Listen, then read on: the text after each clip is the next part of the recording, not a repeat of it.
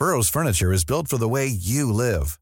From ensuring easy assembly and disassembly to honoring highly requested new colors for their award-winning seating, they always have their customers in mind. Their modular seating is made out of durable materials to last and grow with you. And with Burrow, you always get fast, free shipping. Get up to 60% off during Burrow's Memorial Day sale at burrow.com/ACAST. That's burrow.com/ACAST. burrow.com/ACAST. Hiring for your small business? If you're not looking for professionals on LinkedIn, you're looking in the wrong place. That's like looking for your car keys in a fish tank. LinkedIn helps you hire professionals you can't find anywhere else, even those who aren't actively searching for a new job but might be open to the perfect role. In a given month, over 70% of LinkedIn users don't even visit other leading job sites. So start looking in the right place. With LinkedIn, you can hire professionals like a professional. Post your free job on linkedin.com/people today. When you're ready to pop the question, the last thing you want to do is second-guess the ring. At BlueNile.com, you can design a one-of-a-kind ring with the ease and convenience of shopping online. Choose your diamond and setting. When you find the one, you'll get it delivered right to your door. Go to BlueNile.com and use promo code LISTEN to get $50 off your purchase of $500 or more. That's code LISTEN at BlueNile.com for $50 off your purchase. BlueNile.com, code LISTEN. Hello, pubcasters. I'm Ollie Dugmore, bringing you another round of the pubcast. Earlier this year, I spoke to writer and radical thinker George Monbiot about why we need a revolution in farming and Russell Brand's connection to the world of far-right conspiracy. Here's the resulting conversation. Enjoy. Am I tough enough? Strong and stable leadership. Total rhubarb. Hell yes, I'm tough enough. Shut the fridge. Not another one? It's the Politics Show Pubcast. George Monbiot, hello. How's it going? Yes, all right, thanks. Very glad to have you in the studio. Before we get into the meaty issues that we want to discuss today, if perhaps you could tell us who you are in your own words. Sure, I'm a journalist, environmental activist, professional troublemaker, author, sort of researcher type. Yeah, we're going to be talking about oligarchy, conspiracy, and then there'll be a little cameo from Russell Brand later on as well. But let's start with the environment. Mm-hmm. What do you see as the biggest threat to our environment and ecology in the modern world? So to start off, I didn't call it the environment because that is a word which conjures no pictures in the mind at all. It's like some weird thing out there, whereas actually what we're talking about is everything that sustains us, is the whole Earth system that is our life support system. It's everything that is important to us is what we talk about when we use this weird detached word, the environment. So what we're looking at here is a whole series of interlocking, amazing systems, ecosystems, oceans, atmosphere, the cryosphere, which means the world's ice and snow, the ocean currents, the air currents, all of these things working together to sustain the habitable space that we call the living planet. And when those things break down, then the whole lot goes. Basically, if one element of that collapses, it causes a domino effect going bing, bing, bing, knocking down all Earth systems effectively. This is what's happened in previous mass extinctions. That's what we call a mass extinction, is basically when Earth systems collapse. You know, what we see in the geological record is individual species disappearing, and we say, oh yeah, it's sad that the species are gone. No, the whole lot came crashing down. And the one which is most analogous to our situation today is what happened 251 million years ago. Most of your audience won't remember it. It was at the end of the Permian period and the beginning of the Triassic period. And what happened was basically a mass fossil fuel burning event. And it was caused by magma, molten rock, being squeezed through sedimentary rocks in the area that's now Siberia. And those sedimentary rocks were full of coal and other hydrocarbons, which got burnt as this hot magma was pushed through it. And it caused eventually between 8 and 10 degrees of global heating. But it seems that the main pulse of the mass extinction happened at between 3 and 5 degrees of heating. And that wiped out, combined with toxic gases from the volcanism, acid rain, about 90% of species on Earth, including all or almost all the large and medium-sized vertebrates, animals with backbones, the fish, the reptiles. Today, that obviously would include us. And you can see the rocks. There's a few places where you can see cliffs that this happens, and it's like fossils, and then nothing. Just red desert for millions of years. It took about 5 million years for any significant amount of plants to come back on Earth. It took 7 million years before enough plants were growing to start laying down coal. And it took probably about 50 million years before biodiversity recovered. Now, that mass extinction took place across several thousand years. That's how long it took to get to 3 or 5 degrees of global heating. We are doing all that in a few decades. So our chances of not triggering a mass extinction are actually very small. Our chances of not triggering Earth systems collapse are actually very small if we continue on the current trajectory. And in order to avoid that Permo-Triassic cataclysm happening again 251 million years later, we have to change everything. We have to leave fossil fuels in the ground. That's number one. But right up there, number two, or equal number one, stop farming animals. That is up there with fossil fuels as being one of the two greatest drivers of extinction and Earth systems collapse. If you do that, those two things together, leave fossil fuels in the ground, stop farming animals, you've probably solved about 95% of the problem. There's still other issues like synthetic chemicals, which urgently need to be dealt with. But those come in at number one and number two. Fix that, and we've got a very high chance of averting mass extinction. Don't fix either of those issues, we've got almost no chance at all. It's really interesting to hear that equivalence between the animal husbandry and burning of fossil fuels, because I think traditionally when people talk about the man-made climate change, they think of planes flying through the sky. I don't think anyone necessarily thinks of a dairy farm. No, well, we are just so far behind on that issue. I mean, it took long enough to get people aware of what fossil fuels were doing to the planet. I mean, I fought those brutal battles 25, 30 years ago, fighting climate deniers all the time, supporting the science against people who were saying, no, carbon dioxide is good for the planet, it's plant food, we all want to live in a warmer place, and all of this nonsense, which was just pumped out there by huge fossil fuel-backed campaigns. They poured tens of millions of dollars into these campaigns to persuade us that what they were doing was harmless. Now we're seeing exactly the same with the livestock industry.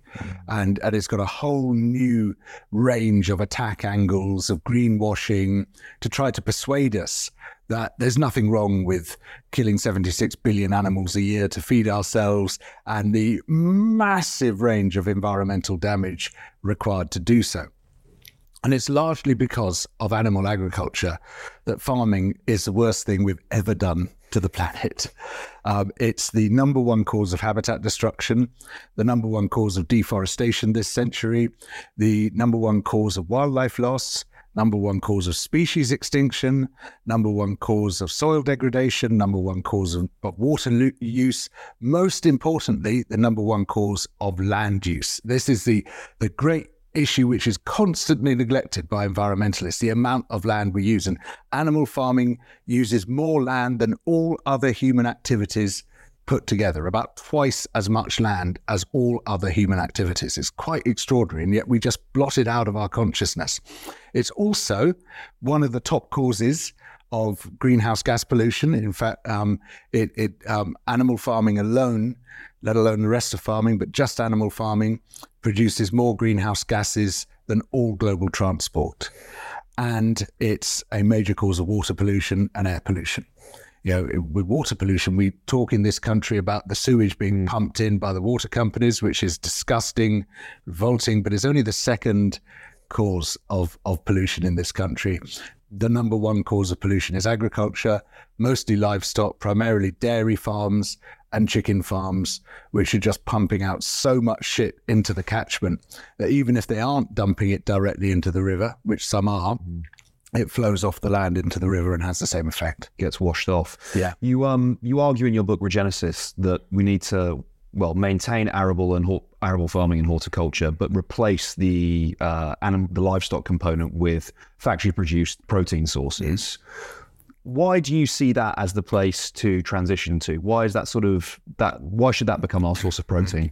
Well, to start off with, we already get our protein from factories, and it's called animal farms, right? But we don't like to see it as a factory. But if you won't ever be allowed in. But if you were to go into one of the giant chicken sheds or giant pig sheds where the great majority of that meat and the eggs come from, or if you were to go into one of these huge new dairy farms where so much of our milk and dairy products is coming from, you would recognize that as a factory, a really vast, dirty, filthy, inefficient, cruel factory.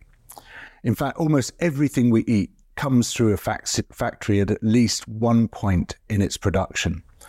And if it's reared in one factory, it'll be slaughtered in another. Every single animal that ends up on our plate is slaughtered in a factory, a grotesque factory called an abattoir, right? Where you just don't want to know what's going on in there.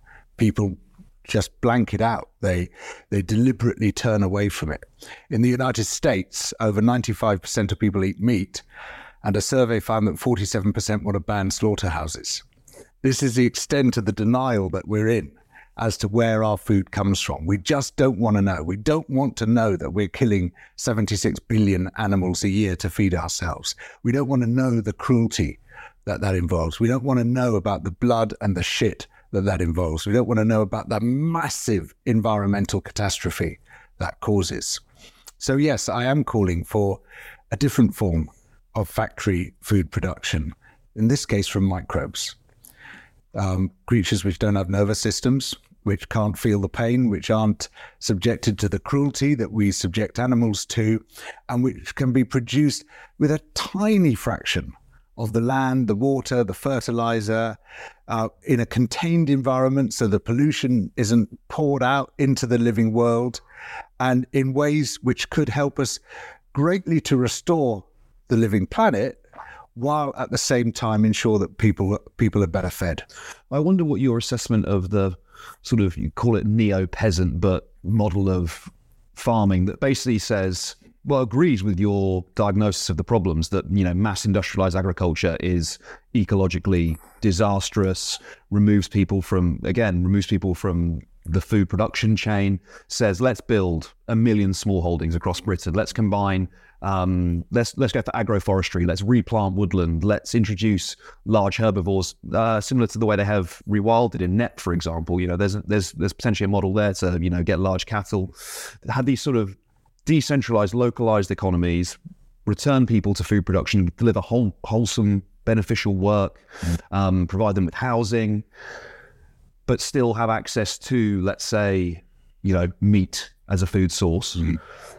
Why don't you see that as a viable solution to the problem? Yeah, well, there's so many issues all muddled up into this bundle of neo-peasant farming, which is really an attempt to feed a 21st century population with a Neolithic production system, and that ain't going to work well. So if we look at net, for example, they produce 54 kilograms of meat per hectare per year. It's a tiny amount of meat. I mean, what they're doing is great. It's a really lovely rewilding program. It's a really disastrous agricultural project if it were to be judged as an agricultural project, because that would mean that we could each have 3 small portions of meat per year if 10% of the whole country were turned into net and nothing else. That would be it. We would starve very quickly indeed if that were a model. And of course, that's not how it would work out. People say, oh, well, we can all eat meat just very occasionally. Can you think of any other scarce luxury product where everybody has it, has an equal share of it? Does everybody have the occasional bit of bluefin tuna sushi or the occasional bit of beluga caviar? No, obviously not. Yeah, if the only way we produce meat was like that, it would be a super luxury product which only multimillionaires would eat. And they would eat it whenever they wanted, and we wouldn't eat it at all. Right? That is the way it would shape out. So it's a total fantasy that we can sustain ourselves by those means. And people have confused, sometimes unwittingly, sometimes deliberately, this very, very low penetration, low density use of livestock as a conservation tool with livestock production. They are totally different things. It's like looking at a zoo and saying that's a natural ecosystem. These are entirely different scales on which it's being done. So you can't use one as a means of feeding people. It's just, that's not what it's designed for, is not what it's capable of doing. And so there's this bucolic fantasy, this great romance about how we could produce our food, which is a formula both for global starvation and because of the enormous agricultural sprawl it would cause, the huge amount of land required to produce very little food, also a formula for mass environmental destruction. We could all eat pasture-fed meat, as the celebrity chefs and food writers tell us to, if we had several planets and no room for wild ecosystems on any of them. But because we don't, pasture-fed meat is the worst possible product. It's the most damaging of all food products. There was a study published in the United States looking at what would happen if people did what the foodies tell them to do and switch away from corn-fed beef, which is bad enough. I mean, that's a disaster in its own right.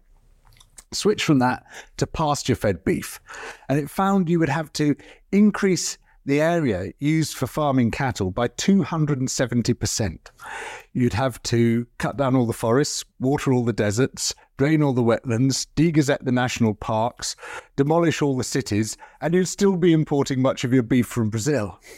It's just people aren't doing the maths. This is the fundamental problem.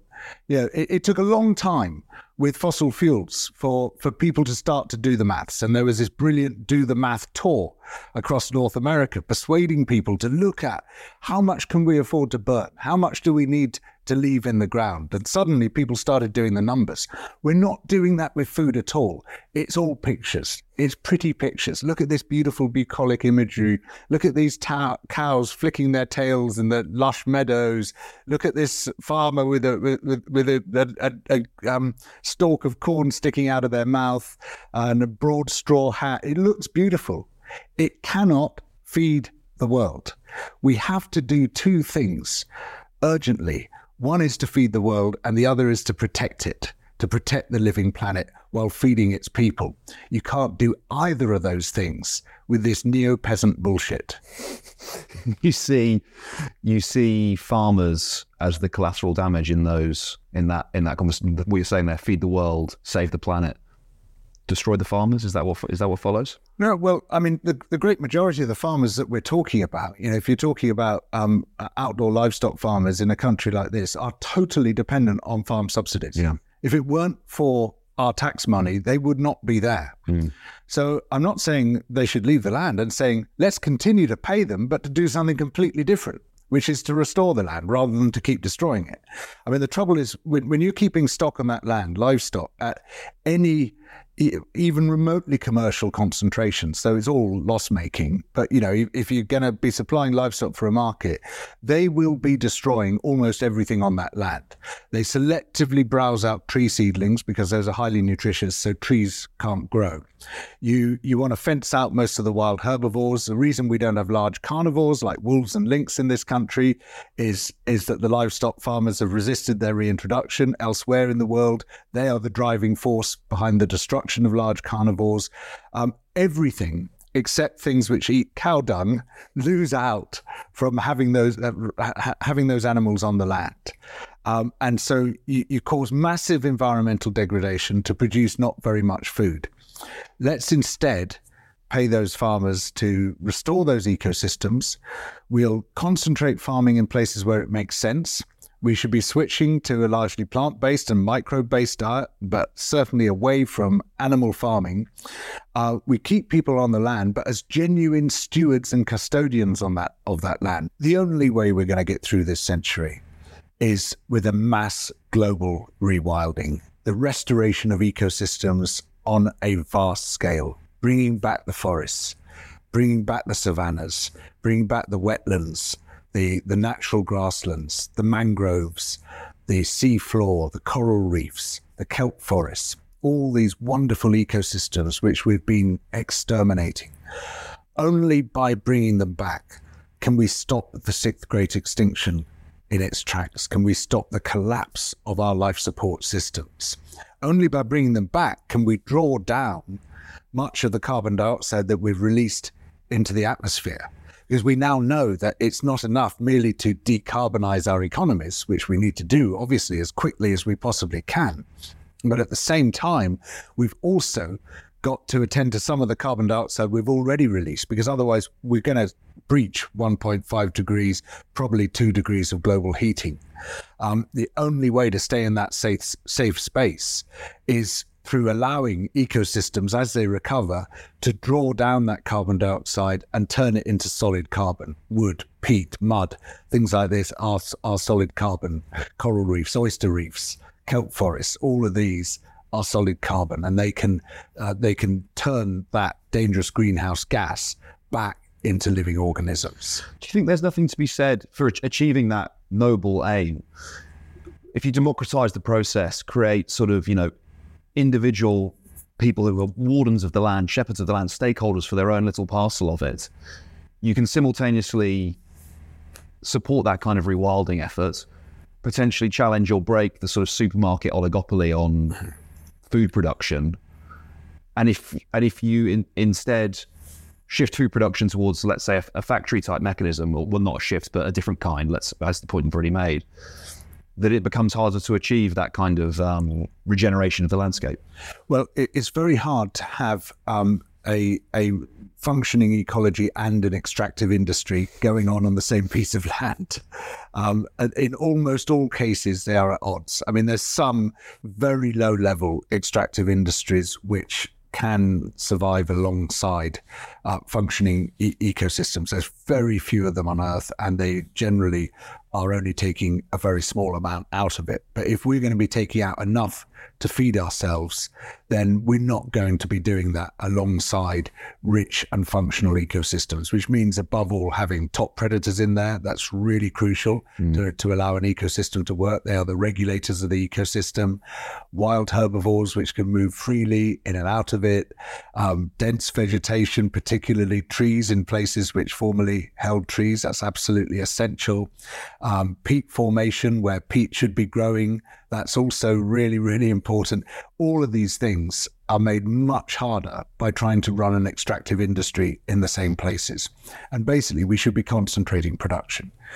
On land which is really good for producing crops, that's where we should be sustaining high yields.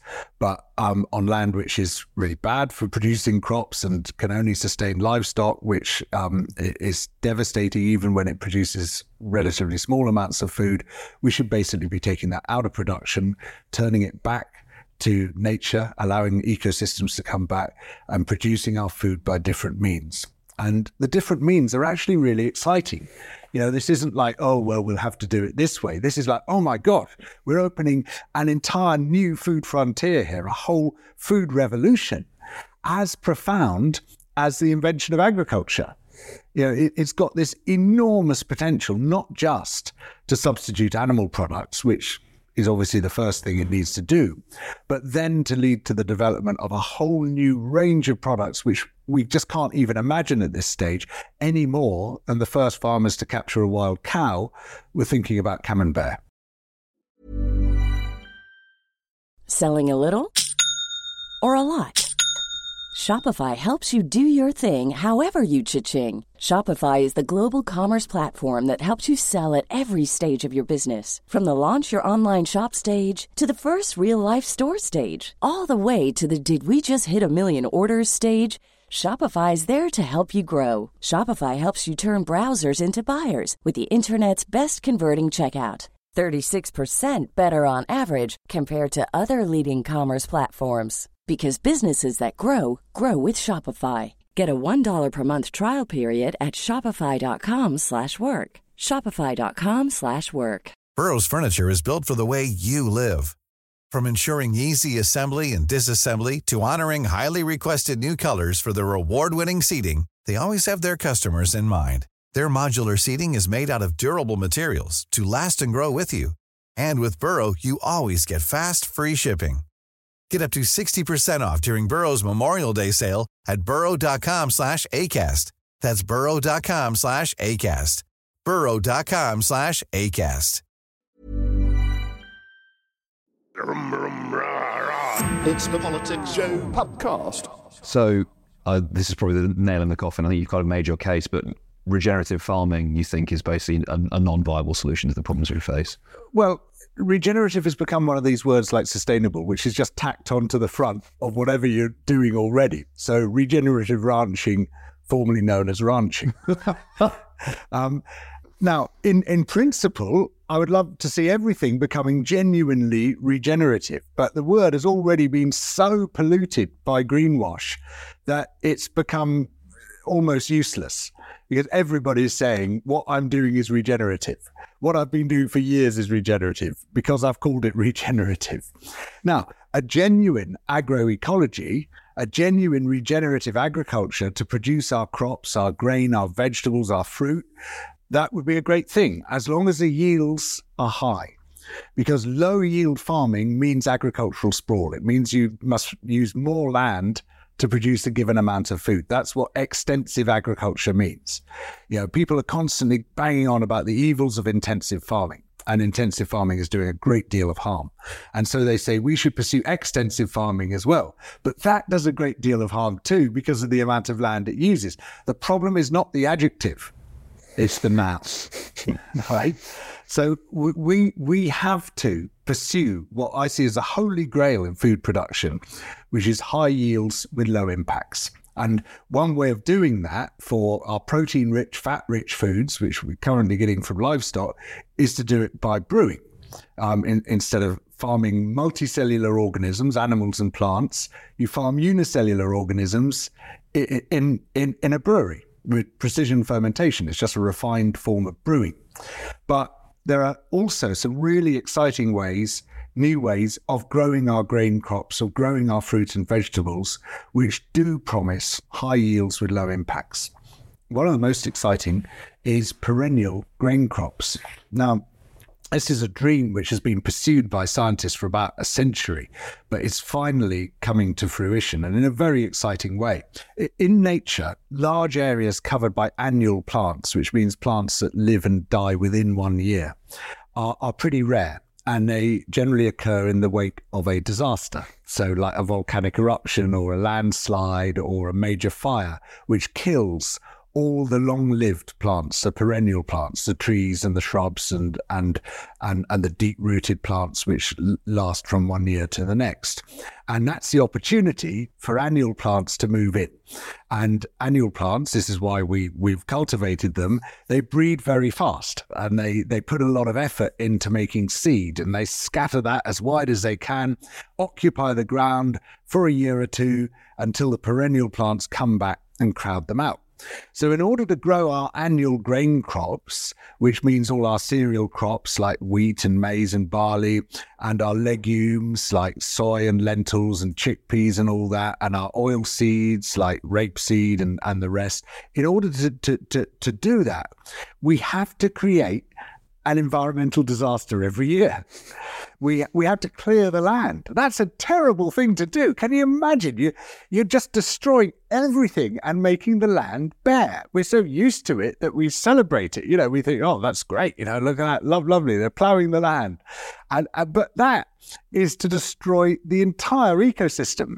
All the above ground life forms are being wiped out by ploughing that land, or indeed by spraying that land to kill all the plants that might compete with your crops. And then having sown your grains, you have to pamper them, the baby plants, you know, so you have to give them loads of fertilizer. You have to kill off the competitors with herbicides. You have to kill off the insects and the other potential pests with pesticides. You might have to water them using our precious groundwater. And so you have to pamper these crops, bring them up to their maximum growth point, then they produce the grain, then you harvest them, and then you start all over again.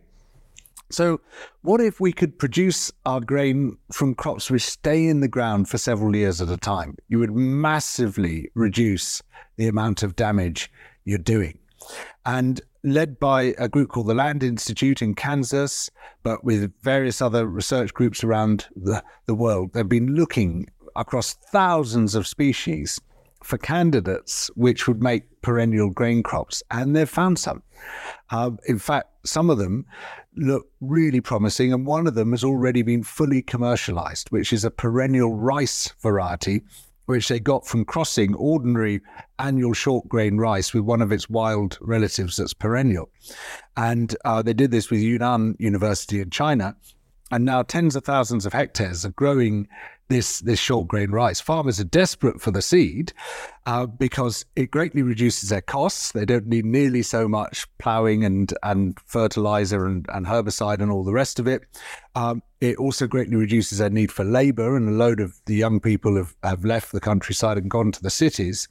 And it causes much less soil erosion, which has become a really big problem in southern China because you're not ploughing it every year. So with these deeper roots that the perennial crops put down, they can get much more of their own water, they can get much more of their own nutrients, they need much less looking after than our annual crops do. And they're also more environmentally resilient. So, for instance, the Land Institute is developing a perennial sunflower at the moment to produce sunflower oil. And they have been growing their perennial sunflower alongside the ordinary annual sunflowers. They had a big drought. It completely wiped out the annual sunflowers, and the perennials just sailed through it because their roots were down much deeper and their structures above ground were much tougher. I'm glad you mentioned greenwashing in the first part of your answer because, well, with respect, you've been talking about environmental issues for decades. You've been banging that drum, talking about the evidence, and the evidence is clear and the evidence is stark. So, what's going on? Why isn't it landing? I know obviously environmentalism and activism has increased in recent years, but is it a rejection of empiricism? Is it blind optimism? Is there something more sinister going on in the way that there doesn't seem to be this grand global coalition, which there probably should be, to confront this issue? Yeah.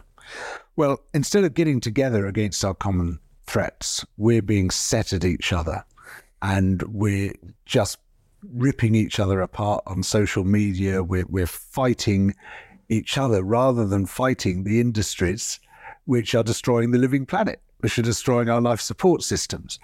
And this isn't an accident. You know, this has been fomented deliberately by greenwash capital. You know, we saw how the tobacco industries poured tens of millions of dollars into trying to persuade people that cigarette smoking was safe, that it wasn't causing lung cancer. The very same people who developed those campaigns went on to develop the fossil fuel industry's campaigns. Now the same people are developing the livestock industry's greenwash campaigns. And alongside them, alongside these directly funded industry lobbyists, you get all these conspiracy merchants who are basically culture war entrepreneurs and making an absolute fortune from spreading conspiracies. And what they do is they direct attention away from the real scandals, the real stuff that's going on. I mean, there are massive conspiracies happening all around us, but they're just not interested in those. The only ones they're interested in are the ones that they make up or they recite that other people have made up. So if you take, for instance, the VIP lane for protective equipment during the COVID pandemic, this is a massive scandal where the Conservative government conspired with its friends in business, you know, Tory donors, people in the House of Lords, all sorts of weird friends and connections. They gave them contracts to supply protective equipment during the pandemic. Many of them were completely incapable of supplying that equipment. If they did, it was often faulty. Most of it was unused. Billions were just spaffed straight into the accounts of these cronies of Tory ministers. In any other country, we call it that what it is, corruption. Straightforward corruption on a massive scale. profiteering during a pandemic. It doesn't get much worse than that. Mm-hmm. I mean, there's a famous film called The Third Man, which is about profiteering in a pandemic, where this evil character, Harry Lime, played by Orson Welles, is this sort of fugitive from justice, having been smoked out by providing false medical equipment, false drugs during a pandemic. And now we've got hundreds of Harry Limes running around with no one having been held to account. Not one of them is in prison. None of them have to be on the run because they haven't had their collar felt. They're just... And are the conspiracy theorists interested in this? Not a bit of it.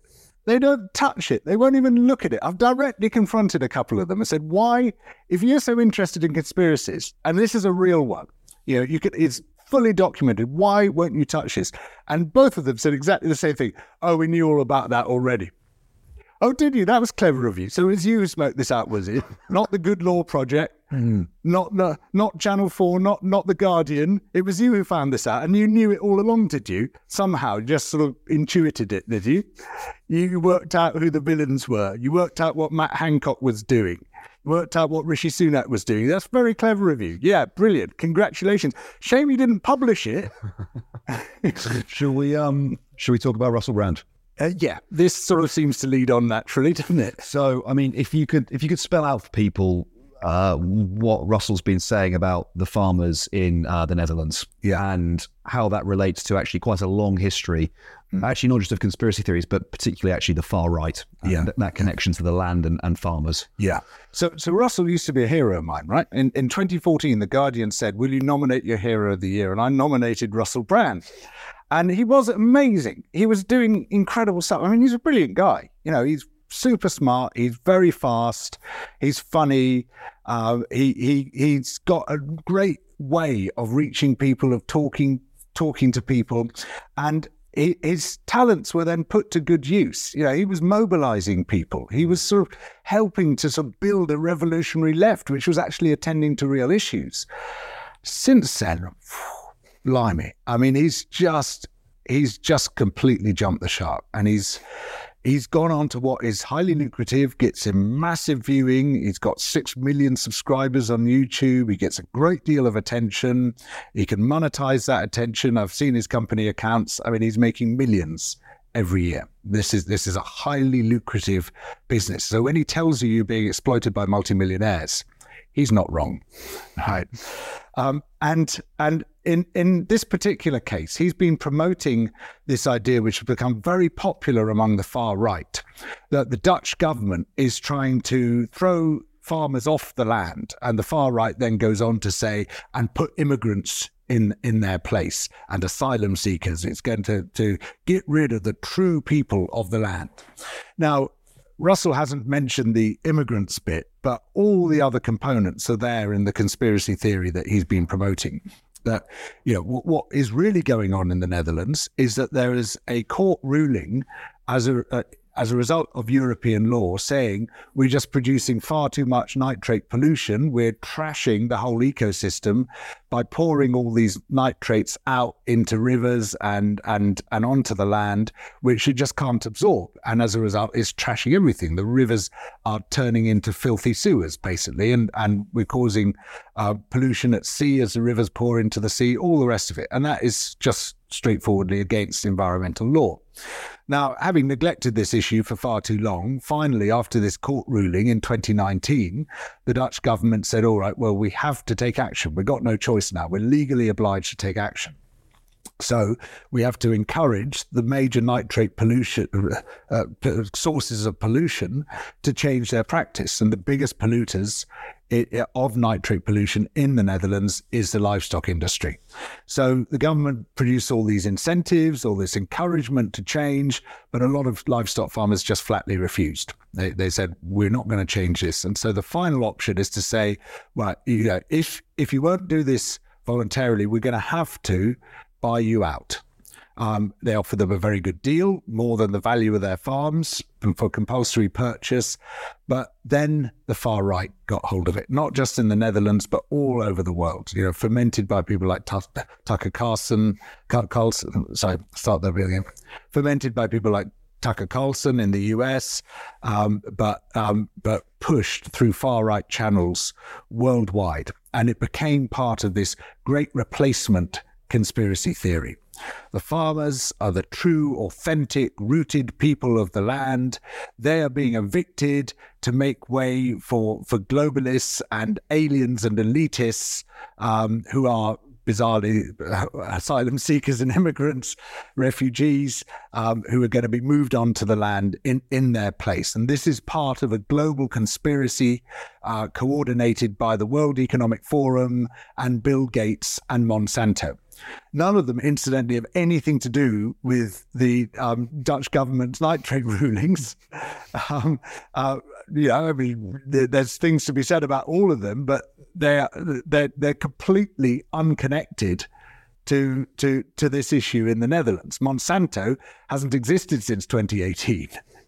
The World Economic Forum, I mean, it stinks, but it's got absolutely nothing to do with it. And Bill Gates, there's all sorts of stuff he does I really dislike, but he's got absolutely nothing to do with this.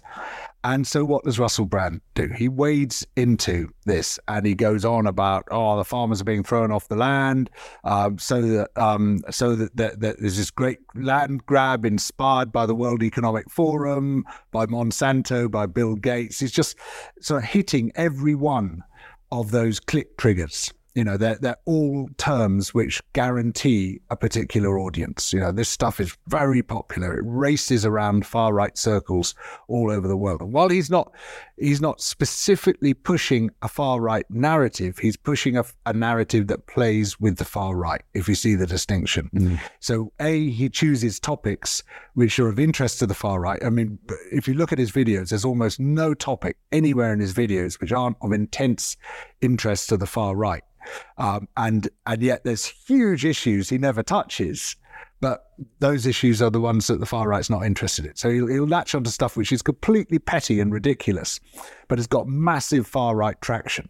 He's not on the far right, but he's cynically playing to that audience because that is where the attention is and that is where the money is. That is how to get eyeballs. And so he's pushing this theme, which is just the latest version of a very old and very dark conspiracy theory. Because this great replacement idea with the globalists pushing the true, authentic people, the farmers, off the land and replacing them, is actually an update of the Nazi blood and soil story. And the Nazis talked about the true Aryan people of the land, who are the farmers, the authentic Germans, being displaced by cosmopolitans and aliens, by which they meant Jews. And this blood and soil narrative was a major driver of the Holocaust and the other atrocities that the Nazis committed. Now, Russell's a bright guy, but does he understand what he's doing? Does he understand the fire he's playing with? I don't know. I can't say. Only he knows that. But he is certainly playing with fire. And he's promoting one of the nastiest, darkest, most dangerous and destructive conspiracy theories ever aired.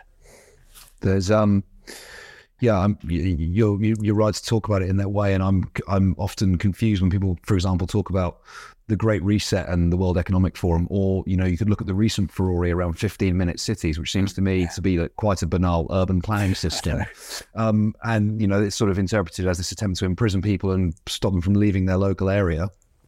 And I wondered if you could just talk a little bit about oligarchy and conspiracy, because typically those actors, you mentioned Hitler there, Mussolini as well, their connection to extraordinary wealth and how it serves, and how wealth often serves to misdirect and, promote these nonsense theories because it gets you looking in the wrong direction. Well, this is a great irony. You've got Russell ranting away about the elite on a platform, Rumble, which is financed, among others, by Peter Thiel, one of the most unpleasant billionaires on the planet. For billionaires, it works very well to have us misdirected and to ensure that we attack scapegoats rather than looking at the people who are actually trashing our lives and trashing the planet, who are the oligarchs. Now, when we say oligarchs, people think of Russians, but actually there's oligarchs in every country. Rupert Murdoch is an oligarch. Sunak. Yeah, Rishi Sunak is an oligarch. He's our first oligarch prime minister. There's some very, very unpleasant oligarchs who have inordinate, huge power. They translate their economic power into political power. Charles Koch, Robert Mercer. These people are deeply dangerous, deeply sinister. They are a direct threat to democracy and a direct threat to our life support systems, because the interests they promote are extremely damaging to our life support systems. And so, they are very well served by these conspiracy theories, which have us fighting each other, which have us fighting spectres. So if you take the World Economic Forum and its Great Reset, for instance. Now, the World Economic Forum is a pretty disgusting organization. They bring together some of the richest, most powerful people every year in Davos, and they all scratch each other's backs, and they all agree that they're wonderful people and everybody else is shit. That's basically the approach. And Klaus Schwab, who runs it, is a real schmoozer. He's an easy person to demonize because he just has spent his whole life sort of rubbing the backs of the rich and powerful. But he's got no power in his own right.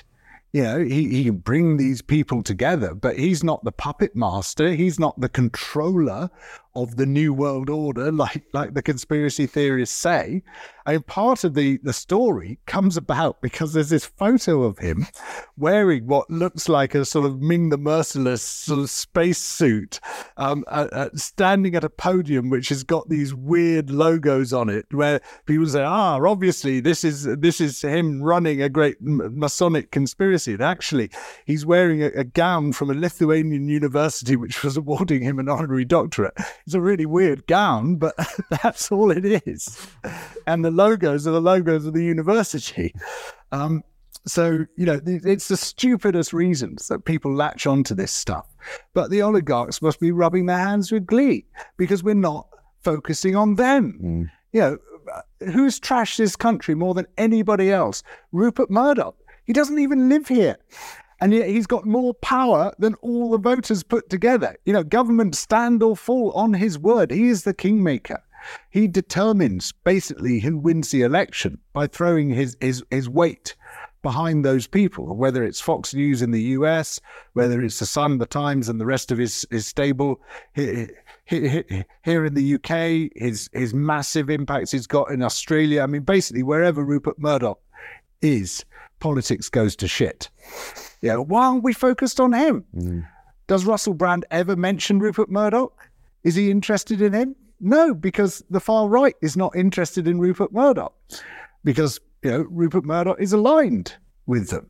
Fox News is a Murdoch vehicle, and that is one of the most important platforms for the far right. I don't want to end the interview on as dark a place as where we've just been, so a happier question, George. What gives you hope? So my hope comes from people, and I see these incredible movements all around the world who, despite everything, are standing up for a better future. We've seen a whole series in countries like this, including Extinction Rebellion, Fridays for Future, Green New Deal Rising, Insulate Britain, Just Stop Oil. There are similar movements around the world. And we know that if we can get enough people out there, we can reach critical mass. In fact, we've got a pretty good idea of what critical mass is. It's about 25% of the population. If you get 25% of people committed to a new idea, change will happen. That is the social tipping point. Society is a complex system, just like an ecosystem, and it has tipping points, just like an ecosystem does. And while tipping in an ecosystem is catastrophic, tipping in society can be a very beneficial thing if you can tip it in the right direction. And there have been some radical, extraordinary changes in the past few decades, which have basically been social tipping. So, if we were having this conversation 30 years ago, you and I might be smoking. The camera operators might be smoking. The room would be a fog of smoke. We don't talk about smoke-filled rooms for nothing. Almost every public space was full of smoke. Even restaurants were full of smoke. Now, if anyone's smoking, they're furtively hiding behind the dustbins. It's a really shameful thing to be doing. Because it just flipped. It reached a critical mass. It reached that 25% of people who thought, actually, smoking in public places, secondhand smoke, is a really shit idea. It's imposing harm on other people. Similarly, with marriage equality. Not many years ago, marriage equality was going to be the end of civilization as we know it. Oh my God, if gay people are allowed to marry, the heavens will be rent asunder. I've literally met two people who used to hold those views who have said, well, of course, I've always believed in marriage equality. Because after the war, everyone becomes a member of the resistance, right? And what happened in that case was that gay rights campaigners very effectively widened the social circle, the concentric circle of people committed to a new idea until they hit that 25%, that tipping point. And then suddenly, it wasn't that most people were persuaded, they just went along with it. You got the 25% committed people, and then everybody else thinks, oh, hang on, the wind has changed. We've got to tack round to catch that wind. We don't want to be left behind. That's how it happens. You don't have to persuade your furious father-in-law or your grumpy uncle or whoever to change their mind. Most people won't actually consciously change their mind. They'll just go with the flow once the flow has changed. And so people despair. They think, I'll never persuade Rupert Murdoch. You do not have to persuade Rupert Murdoch. You have to isolate Rupert Murdoch. You have to freeze those antisocial people out. You have to create the world you want to see and bring as many people to you as you possibly can. And we now know that's about a quarter of the population. And once you've got there, you've won. So that's where I find hope. George Monbiot, thank you so much. Not another one? It's the Politics Joe podcast. If you enjoyed that conversation, let us know at politicsjoe_UK on Twitter, or leave us a review wherever you're listening. And if you want more political chat with a healthy side of humour, make sure you're subscribed to the Politics Joe podcast, wherever you get your podcasts. See you on the next one. Want flexibility? Take yoga. Want flexibility with your health insurance? Check out United Healthcare Insurance Plans. Underwritten by Golden Rule Insurance Company, they offer flexible, budget-friendly medical, dental, and vision coverage that may be right for you. More at uh1.com. Imagine the softest sheets you've ever felt. Now imagine them getting even softer over time. That's what you'll feel with Boll & Branch's organic cotton sheets. In a recent customer survey, 96% replied that Boll & Branch sheets get softer with every wash. Start getting your best night's sleep in these sheets that get softer and softer for years to come. Try their sheets with a 30-night guarantee. Plus, get 15% off your first order at bollandbranch.com. Code BUTTERY. Exclusions apply. See site for details. This message comes from BOF sponsor eBay. You'll know real when you get it. It'll say eBay Authenticity Guarantee. And you'll feel it. Maybe it's a head-turning handbag, a watch that says it all, jewelry that makes you look like the gem, or sneakers and streetwear so fresh every step feels fly. eBay gets it. So look for the blue check mark next to that thing you love. And be confident that every inch, stitch, sole, and logo is checked by experts. With eBay Authenticity Guarantee, you can trust that feeling of real is always in reach. Ensure your next purchase is the real deal. Visit ebay.com for terms.